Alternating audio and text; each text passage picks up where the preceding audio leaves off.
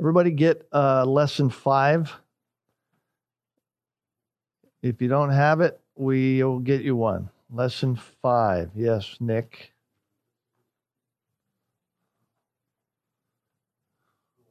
Okay, we're going to pass some out. There's some coming.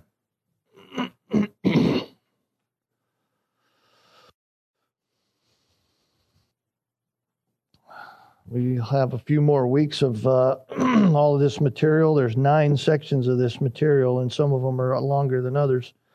So we're not sure exactly how long it'll take us, but it'll be a few more weeks for sure.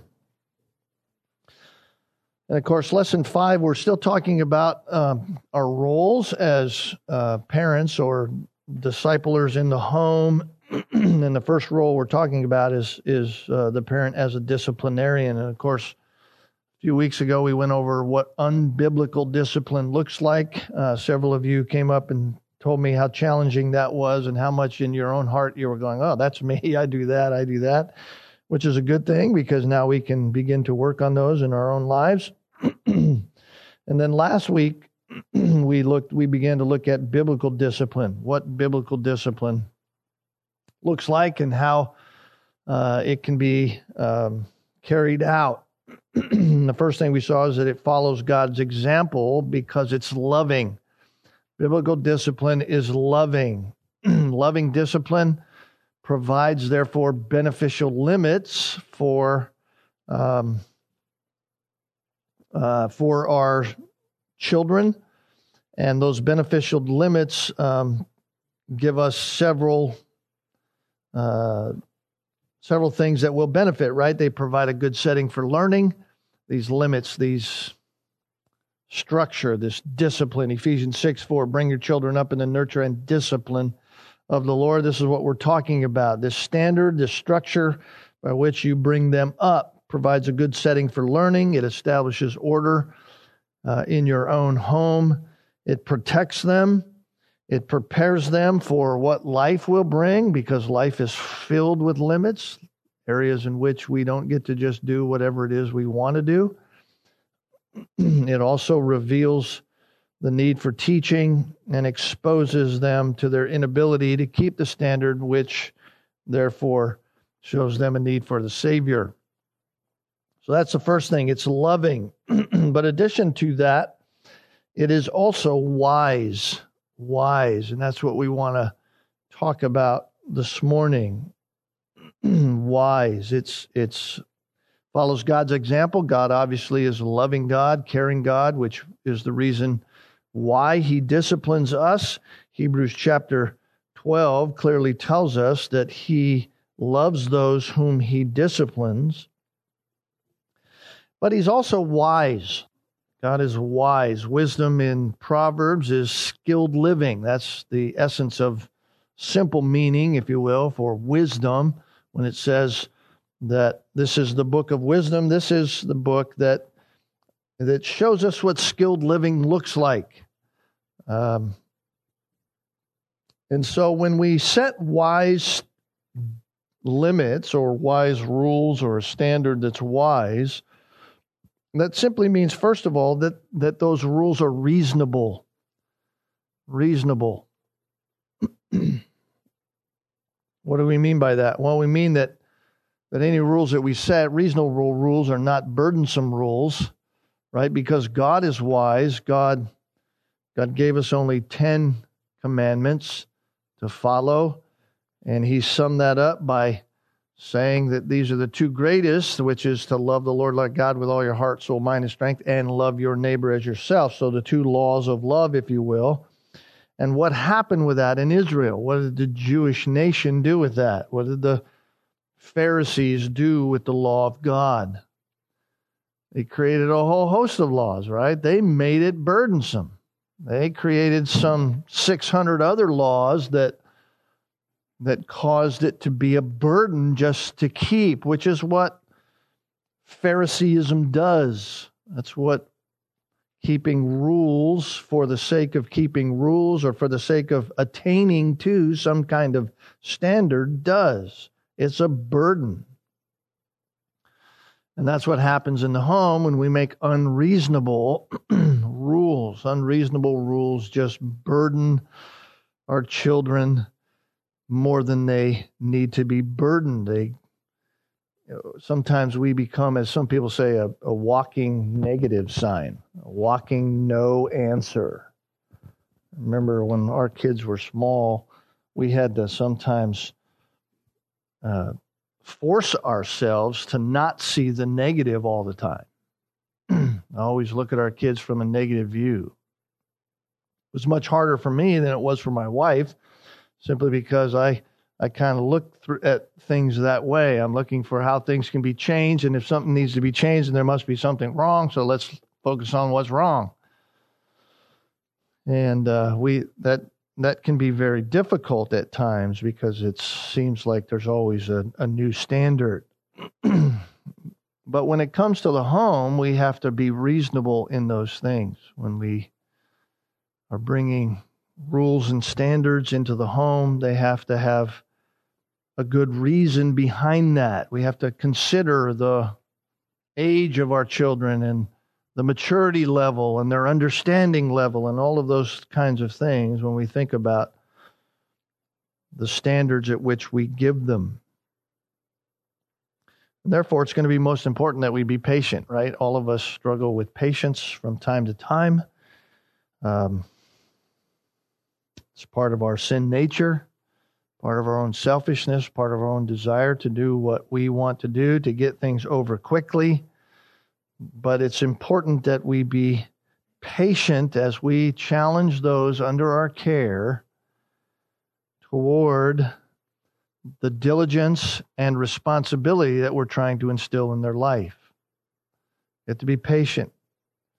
I remember I said last week, maybe it's better to, when you're trying to overcome something, to do the hard things first, right? Do the hard things first. So maybe focus more on the hard work and attitude involved rather than the accomplishment of the task. When you're trying to do something, trying to help them with something, rather than accomplishing the task just as you said accomplished, focus more maybe on the hard work instilled in that task and the attitude in them doing that task first before you focus too much on it being accomplished. And I think that will help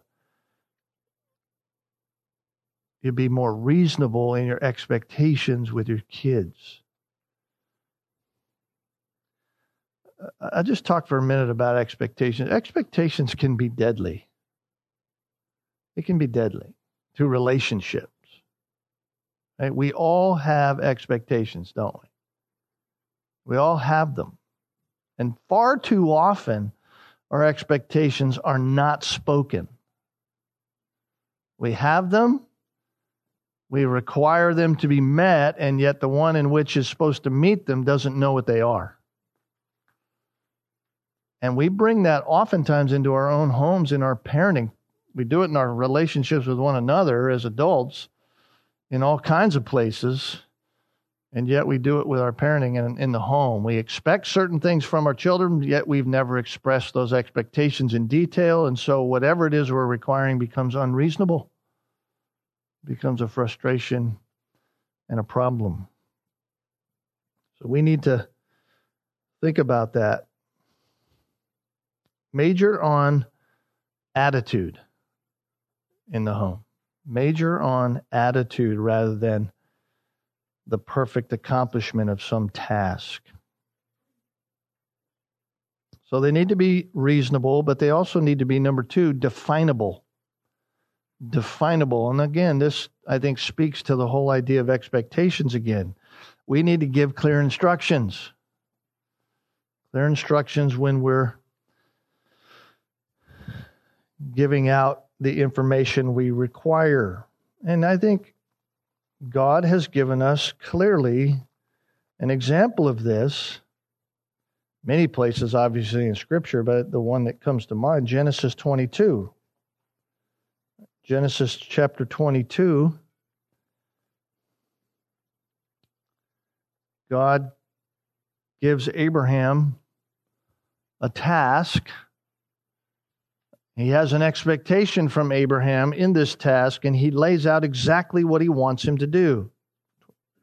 Genesis 22, verse 2, take now your son, your only son, whom you love, Isaac, and go to the land of Moriah and offer him there as a burnt offering on one of the mountains which I will tell you. I always find it interesting that God, here is Abraham, he only has one son, and God identifies Abraham in that passage, in that verse, 4 different ways. Take your son, your only son, whom you love, Isaac. Abraham could not miss the point. He knew exactly who he was supposed to take, and he knew exactly what he was supposed to do and when he was supposed to do it, because the passage clearly says after that, verse 3, so Abraham rose early in the morning and saddled his donkey and took 2 of his young men with him and Isaac his son. Split wood for the burnt offering, arose and went to the place which God had told him. So Abraham did exactly what God had said immediately when God had told him to do it. So, when it comes to instructions then, we have to make sure we're clear in giving them to our young disciples in the home so that they understand the requirement, that they understand the expectation, they understand what we're asking. Not only the requirement, but they understand the consequences if they don't.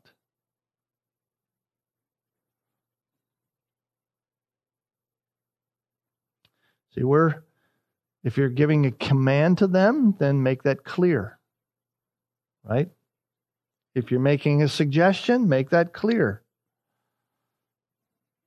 Make it clear that whatever it is you're asking them to do, we have to effectively communicate those expectations, those requirements to those under our care. And when we do that, then our children or people under our care learn how to pay careful attention to the instruction. Right? Because if you don't pay attention to the instruction, you might miss something, and that might be a problem. Proverbs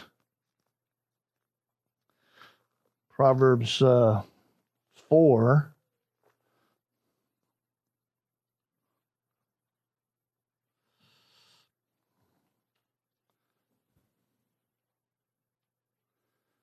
Proverbs 4, verse 20 through 22, my son, give attention to my words.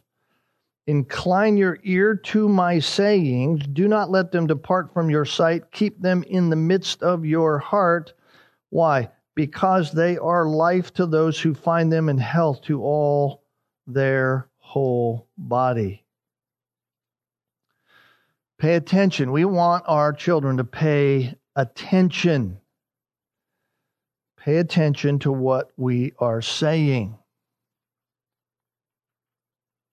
Now here's sometimes the tragedy. Sometimes we will tell our children to do something, they don't do it. Not because they haven't been told to do it. Maybe not even because the communication's been clear and the instructions are clear. But simply because we haven't enforced those instructions over time. And so even when we're clear with a command, it doesn't matter. Remember I said last week, rules without teeth aren't rules at all? This is what happens.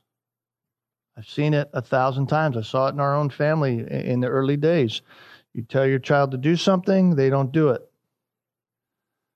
If you let that habit go, there may come a day when your child is running towards the street and they don't see the car coming and you see the car coming and you say stop and they go, I'm not stopping.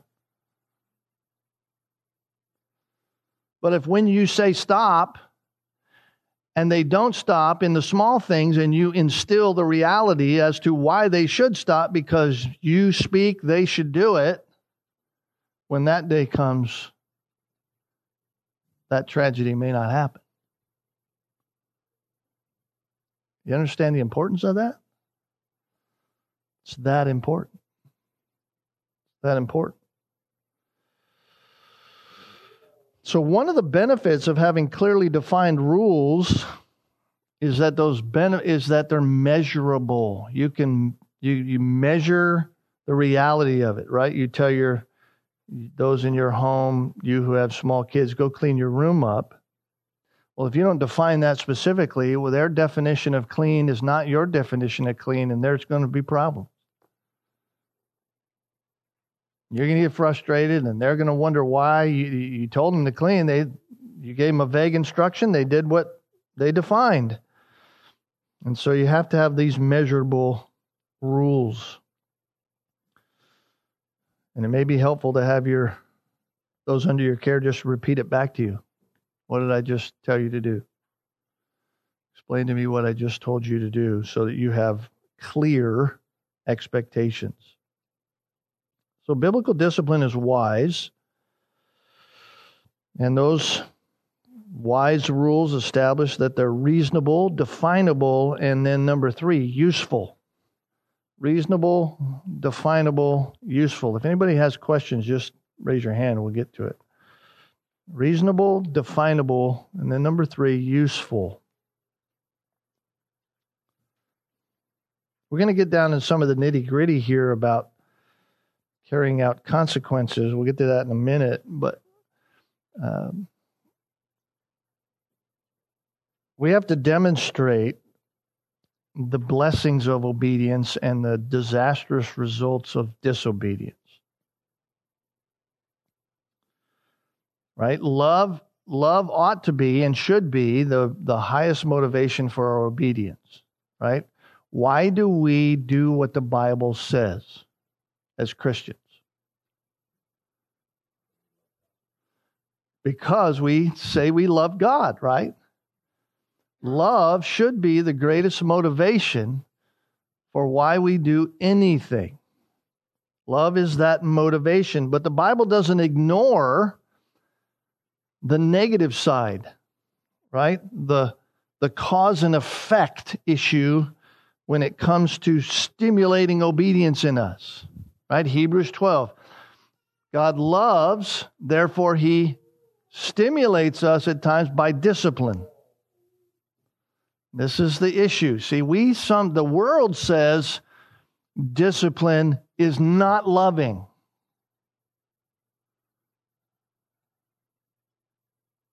God says discipline is loving. It's just another side of it. It's the cause and effect side, the sowing and reaping side. And you find principles of this idea all throughout Scripture. Notice 1 Corinthians chapter 9. Let's just turn to a few of these. 1 Corinthians chapter 9.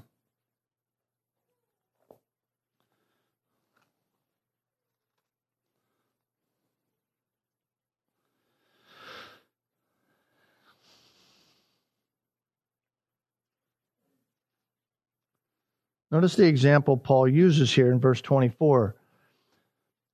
Do you not know that those who run in a race all run, but only one receives the prize? So here's the reality, right? Everybody's in it, but only one's getting the trophy. Why? He says, well, run in such a way that you might win. Right? There's consequences for how you go about this. Everyone who competes in the games exercises self-control in all things. Then they do it to receive a perishable wreath, but we an imperishable. Therefore, I run in such a way as not without aim. I box in such a way as not beating the air.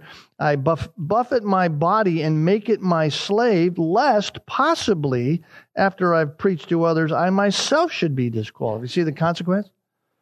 There's a reaping and sowing principle there that I must carry myself in a certain way so that I win. I think I said years ago in teaching through 1 Corinthians, I may have even said it in this passage, What's the difference between first and second place in a race? Effort. Effort. One guy put in a little more effort, and he won. That's what it is. Self-discipline. Effort. Cause and effect. Results of a choice. We all make choices. Today, I'm not going to get up. I'm not going to read my Bible. I'm not going to do whatever. There's a choice. There's going to be an effect. There's a result to that. Galatians 6:7, do not be deceived. God is not mocked. For whatever a man sows, this he will also reap. Principle of Scripture. Proverbs 13, verses 13 to 15. The way of the treacherous or the way of the sinful is hard.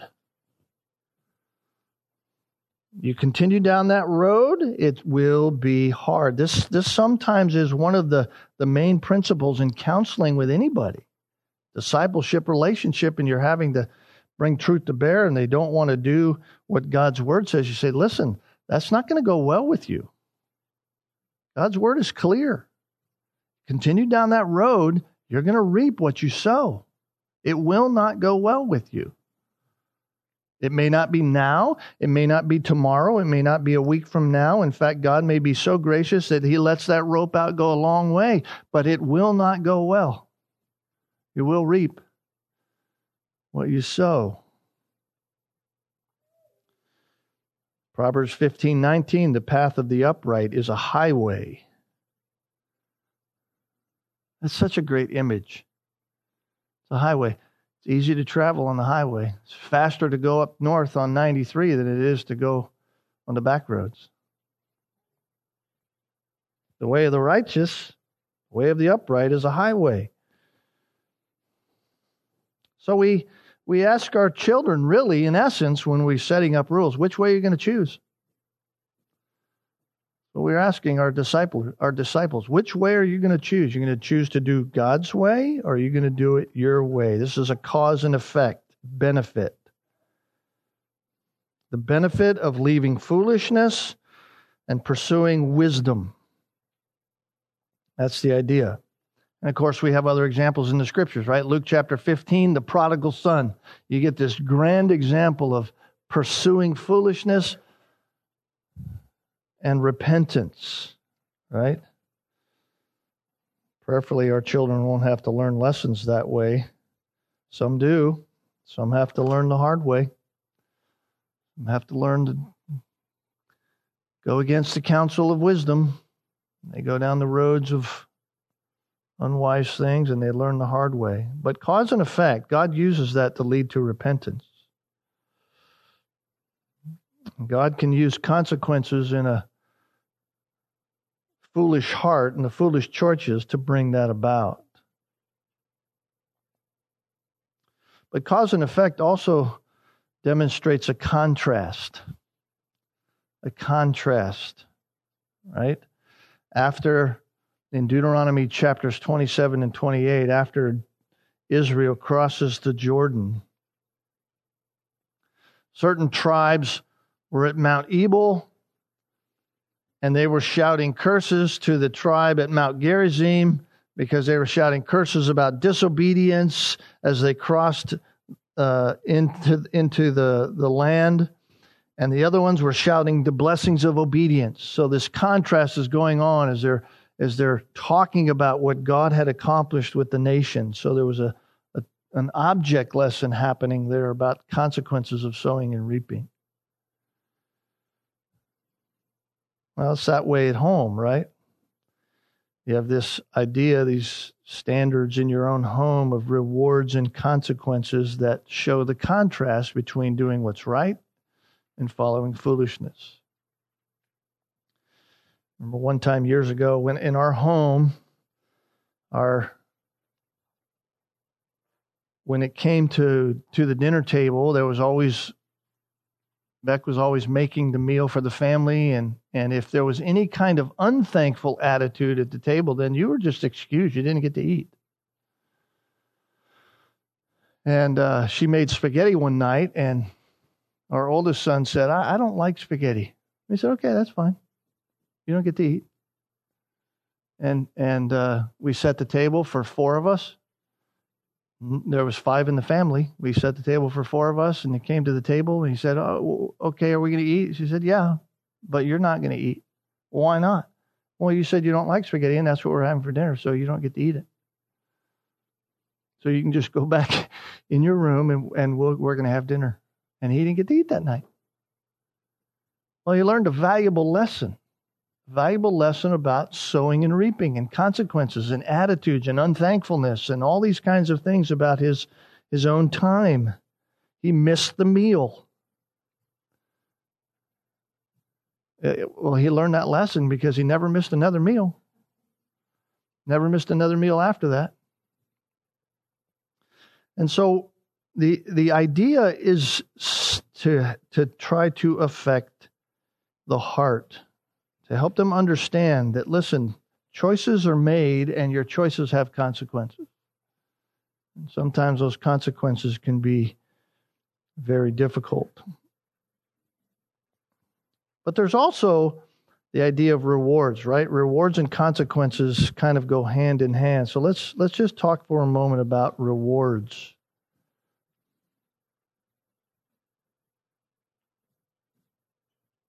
And we're going to deal with kind of the idea of tangible rewards, but I don't want us to forget the reality that a clear conscience is a reward. Hearing you as a parent say, good job, that's a reward. Giving privilege to your disciplee in the home, maybe at an older age, because they've carried themselves responsibly, that's a reward. Although those aren't requirements. In other words, there's no requirement to have some tangible reality in the sense of a prize, if you will, just simply because they've accomplished something. A clear conscience is reward enough, and it should be reward enough. Sometimes we grow up into adulthood and we come into the church and maybe we truly are believers in Christ, but we've been trained in this idea that rewards are only tangible. And so when we obey and do the things of God, we expect some kind of tangible reward. Well, Lord, I was doing what you asked, and why is my life going so crazy? Why are things falling apart? Don't I get blessing from you when I obey? And blessing becomes defined then as only things that are good and I like, and the things that are challenging and cause me to struggle in life and challenge my spirituality to grow aren't blessings at all. Those are just tough times. Sometimes we've learned that because what we learned about rewards in the home wasn't fully balanced. We can give rewards for all kinds of things, meeting challenges that we set up, effort, things like that. You can think those up any way you want, but ensure that those rewards don't become simply some kind of pharisaical goal. Sometimes helping our children just understand having a clear conscience for doing what's right is the best. Now, consequences. Consequences. This is where we get down to the nitty-gritty because we want to talk about the reality of instilling and imparting. I'll use the term unnatural consequences, not because I don't think it's unnatural to God and to us to do that, but because it's not coming from some foolish act upon the kid. And I'll explain that as we go. Did you have a question? I was just going to say in regards to reward, one of the things that I continually reminded myself in that was that you don't want your children to obey for the cookie. And so an attitude or acts of obedience aren't always, it's just piggybacking on what he's saying, just in kind of a different visual, is that those are expectations that by God that we are to be obedient and that we're to have a joyful heart in what we're doing in our obedience. And so you have to remind yourself in parenting that it's not a negotiation. I'll be good for mom if I get this. I'll have a happy heart if I get this. So discipline was for acts and attitudes of rebellion. And so yeah, we're going to get into that in a moment. Yeah. Right. But I just was always, because you can go there just to make it convenient for yourself because you don't want to battle the attitude. And so you put the carrot out in front of it at first and say, if you do this, you'll get this. And instead of, Johnny, you need to obey me, or there is going to be. Yeah, I don't think reward should be an incentive for obedience.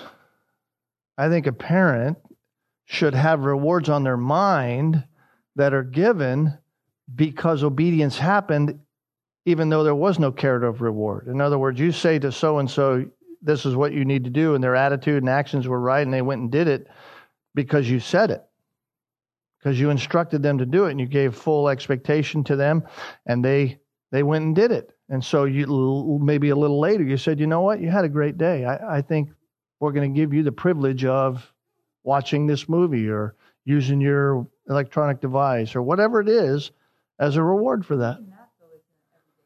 No, but all I'm saying is that is something the parent decides to do, but it was never attached to the activity or the command given.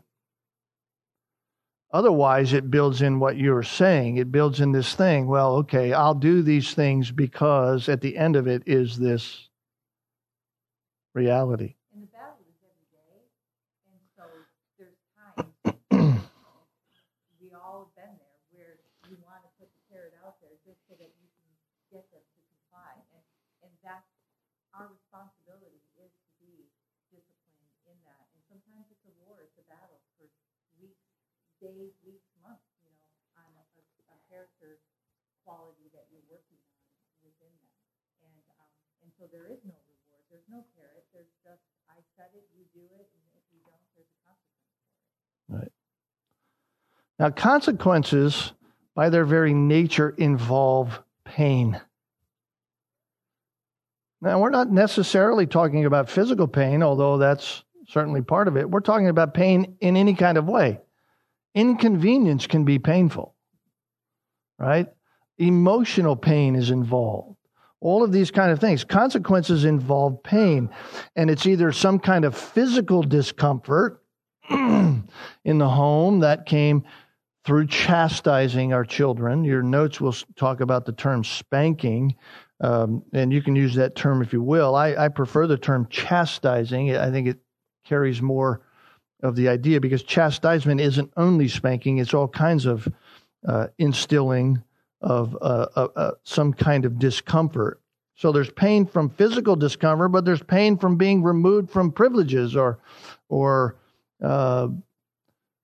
other kind of things. When I was a kid, I could go to bed at a certain time if I had the right attitude, if I did my schoolwork rightly, if my grades reflected that. And if I didn't, if it reflected differently, I lost that privilege. So there was a pain to me in that kind of way as I got older.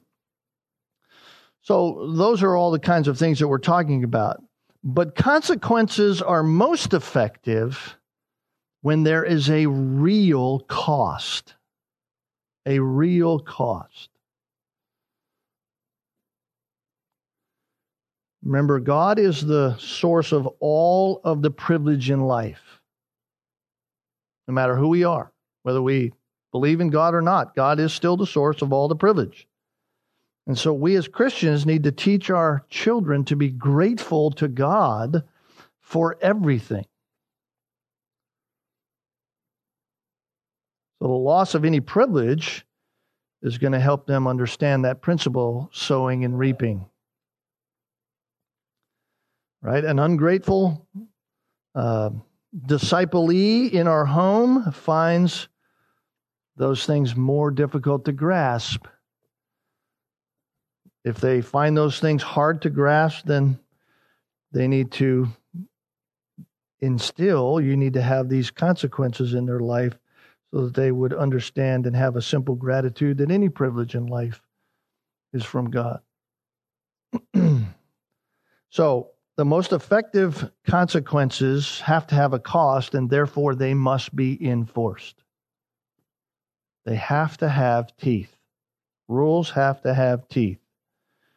All right, Galatians 6, 7, and 8. Do not be deceived. God is not mocked. For whatever a man sows, he will reap.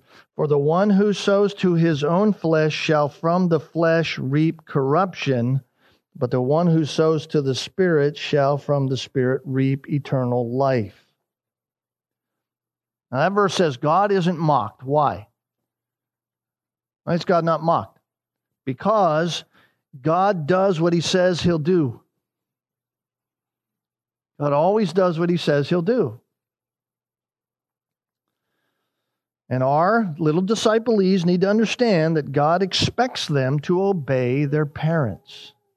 That's what God expects. Ephesians 6, verse 1, children, obey your parents in the Lord. Why? Because it's right. Because it's right. So disobedience, therefore, reaps consequences. Period. Exclamation point.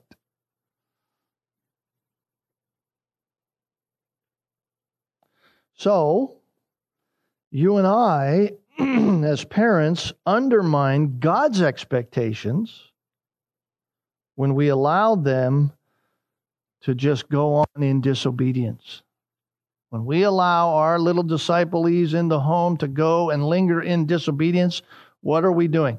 We're sinning and we're undermining God's expectations for them. And as we know, Proverbs, when you withhold discipline, you what? Hate your son. You hate them. You don't love them, you hate them. So, think about your own parenting for a moment. All of us have said to our kids, come here, please. Have you ever done this when they haven't? 1, 2, 3, 4, 5. They still haven't come? Anybody done that? Let's just be honest. We've done it, right? We do it, right? And what are we doing? We are teaching in that moment the wrong standard. And when you are teaching a wrong standard that is difficult to enforce, you are enforcing the foolishness that's bound up in the heart of the child. You are enforcing this natural tendency to disobey. That's what you're doing. You're not being loving. You're not just exercising patience. You're actually enforcing bad behavior. So when you say come, your children ought to come. And if they do not come, what ought to happen? Consequence. Pain. Pain in some kind of way. If you consistently chastise when they don't obey, they will begin to come when you ask them. They will begin to come. Listen, I'm going to say it. Delayed obedience, partial obedience, external obedience without a right attitude are all disobedience. Let me say that again. Delayed obedience, partial obedience, or obedience externally with the wrong attitude are all disobedience. You have any examples in the scriptures of delayed obedience to God? Jonah. There's a problem. Consequences. How about partial obedience? Saul. See, all of us know, boom, Samuel has to come, and Saul's got all this stuff after the Amalekites. What's this bleeding in him? Oh, we were going to sacrifice this to God. And massive consequences. What about external obedience without a right attitude? All the Pharisees. All the Pharisees. All of it's disobedience, isn't it? Well, God requires obedience to be complete, and He requires it to be without complaint. The Bible says, do all things without grumbling or complaining. We had a rule in our house that was a non-negotiable rule. No whining. No whining. How'd we fix it? Pain. Pain and a lot of duct tape. No, I'm just kidding. It goes back to what I was saying before. Sometimes it's a week, month, weeks, to work on it, and it's just being on top of it all the time, and having a consequence every time you give them a chance. No whining, and then if they continue, you follow through. Following through is the biggest part of it. And like Terry just said, if you delay, then you're disobeying with the commandment you've given to them. So it's owning it on our end and then carrying it out. And a couple things happen, right? First of all, in the issue, whatever it is, God's working on you. God is using the situation to train you to follow Him in what He tells you, right? Regardless, you do what I say. Regardless. Abraham didn't know he wasn't going to be killing his son. But God said, you go do this. Right? Abraham obeyed. Regardless. So you do what is required of you regardless, because it's not about results. It's about faithfulness to the Lord, right? We want to be faithful instruments in the hands of God. I just want to be able to stand before the Lord and say, I did what you asked. I can't stand before the Lord and go, I did what you asked, but it didn't work. And yet that's what happens with us as parents, right? We start to implement what we're talking about here, and we try, and we're consistent for a couple days, maybe 3 days. It gets to the fourth day. It's starting to get arduous now. You get to the fifth day, and man, this is like on me. You get to the sixth, seventh day, and pretty soon you're like, this doesn't work. You ever said that? Yeah. Doesn't work. It's not about working. It's about being faithful to the Lord. Do what God asks you to do. You're affecting the heart, and let God over time do that. And if you've delayed that, if you haven't done that from the beginning, it may be a little more longer of a road. But God's challenging you. God's changing you. God's orchestrating in your own heart this reality of what it means to obey and do what He says, regardless of what you see happening.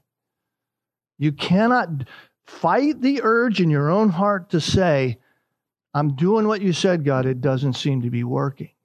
Fight that. Fight that, because it's not about that. You do what God has said for you to do. And don't become, in consequences, a threatening parent. How many have ever said this to your kids? If you do that, you're going to get a whatever the consequence is. Spanking, restricted, whatever. That's just a threatening parent. Listen, set the rule and hold them accountable to the rule. It's that easy.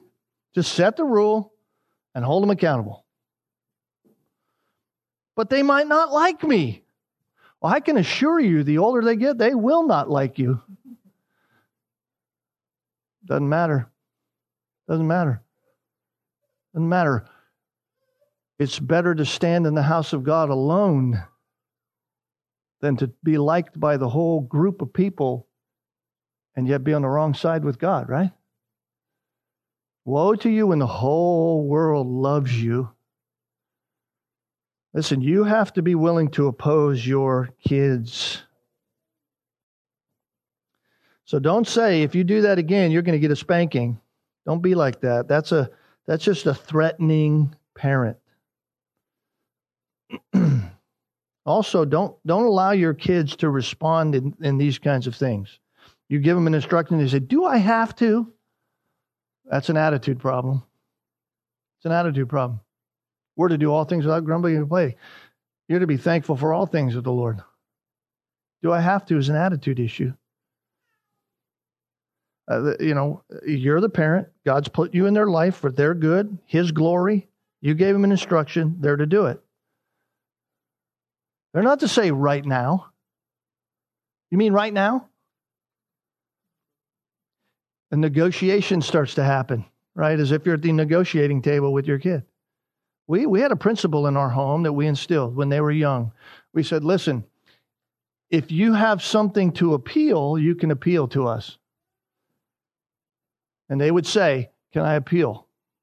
And the only reason it was an appeal wasn't, I don't feel like doing it right now. It was only to inform us of information maybe that the other parent had given them that the parent instructing them at the time doesn't know. For instance, they would come to me and say, Dad, I want to have some of this to eat. Or I'd say, you can't eat that. And they'd say, can I appeal? And I'd say, sure. They'd say, well, Mom said that it was okay if we ate this at this time. I'd say, okay. See, that affords me an opportunity now. First of all, they didn't disobey. They were willing to do what I said. And it gives me the opportunity to go back now to Mom, or Mom to come to Dad and say, did this really happen? Or was that a fabrication? See, now there's a team going on here, because your kids, as you know, as you grew up in your own home, are experts at trying to pit Mom and Dad against each other. They're experts at that. And you can be wiser than that because you were like that. And you can say, okay, here's how it goes. But I, as the parent, even when our kids appealed, I could override that. I could say, okay, I appreciate that information. I don't want you to eat it. And guess what? They needed to obey. And if they didn't obey with the right attitude, they got a consequence. You see the principle? You have to have that understanding. You're instilling that in their hearts. That's what God requires of us. So you have to have, these consequences have to have teeth. And like I said, don't threaten. Especially don't threaten with consequences you're unable or unwilling to carry out. My mom used to sew all of our clothes when I was a kid, and she had these sewing scissors. And of course, I was one of 4 brothers. Anytime we needed to cut something, we'd go get the sharpest scissors we could find. They were always her sewing scissors. We'd cut cardboard. We doled those scissors to no end, infuriating her.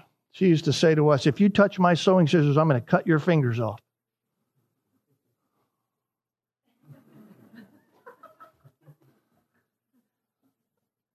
My dad used to say from time to time out of frustration, boys, stop it or I'll nail your hide to the wall. When we're older we are now, we joke, Dad, what's that? What is hide? What, nail my hide to the wall? I don't even know what that means. Right? Don't be like that. Don't be a parent who gives consequences that you're unable or unwilling to implement. You get in the car for a vacation, you're driving down the road, the kids are out doing what they do because they know they can get away with it because you're in the car driving. You say, if you don't knock it off, I'm going to pull this car over and we're going to turn around and not have a vacation. Really? Really? So everybody else suffered because this one kid got out of control. I mean, think about that. You don't want to do that. I mean, right? If you don't get in the car, I'm going to leave you. Yeah, right. Sure. Sure you will. You want to, I know. I know you want to. You're not going to do that. What, us? Yeah, that's right. When the police come. You ever do that again, I'm going to ground you for a year. Yeah, right. I mean, that's what the kid's thinking. Sure, this will last maybe a few days. They'll get tired of it. Don't be like that. So effective consequences have to be enforced, but they also, and you all know this, they have to be, based upon whatever the child's age and maturity is, right? Ecclesiastes 8:11 says, because the sentence against an evil deed, get this, is not executed, because the sentence against an evil deed is not executed, therefore the hearts of the sons of men are given fully to evil. There's the principle. Laws without teeth are not laws. So your discomfort, your pain upon that child needs to be swift, and it needs to be dramatic enough that's associated with the offense that it gives the result that they understand, man, I don't want to do that again. I don't want to do that again. Far too often we like to think that we're doing what we need to do, and we're not really doing anything at all. We're just threatening, repeating, mitigating the chaos in some kind of way, throwing out all kinds of rewards that have nothing to do with rewarding. And little Johnny and little Harry and Mary or whatever are just running around like banshees and an embarrassment to everybody. So consequences have to be enforced. They have to be based on the maturity level of your children. But also must be based upon the nature of the offense. The nature of the offense. In other words, there's a difference between rebellion, not only outward behavior, but expressions of an inward attitude, and a bad habit. There's differences between that. Bad habits don't necessarily need the strongest of consequences. We need to teach and train. They're willing, they just have bad habits. But rebellion, you need to have the strongest consequences for rebellion. Just flat out rebellion. You need to have strong consequences for that. Don't hide behind some kind of creative correction that avoids discipline in your child's life. Don't hide behind that. That's what Satan wants to tempt you with. And that's oftentimes what we succumb to because we don't like to carry out consequences, especially on our little ones that we love. But I'm telling you what, you don't do it when they're young, you're gonna regret it when they're older. You're gonna regret it. So sometimes with a little child, chastising them is the most merciful thing you can do.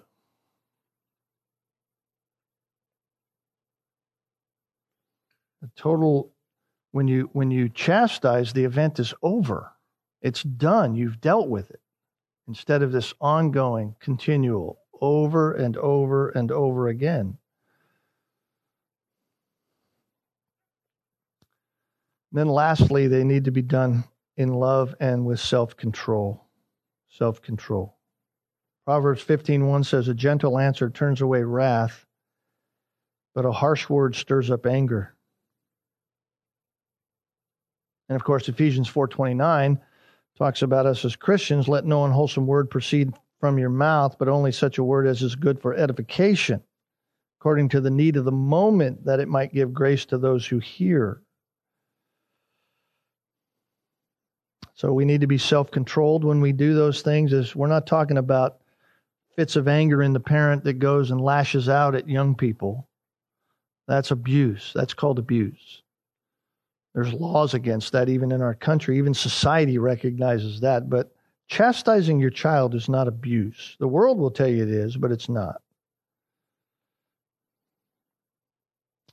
And then lastly, it should be stated ahead of time as much as possible. Right? In other words, you need to let them know there's consequences for disobedience. That way they're not surprised. They're not surprised when it comes. They're not saying, well, you never told me. They should obey anyway, even if you didn't tell them. But it helps to mitigate some of those unforeseen troubles.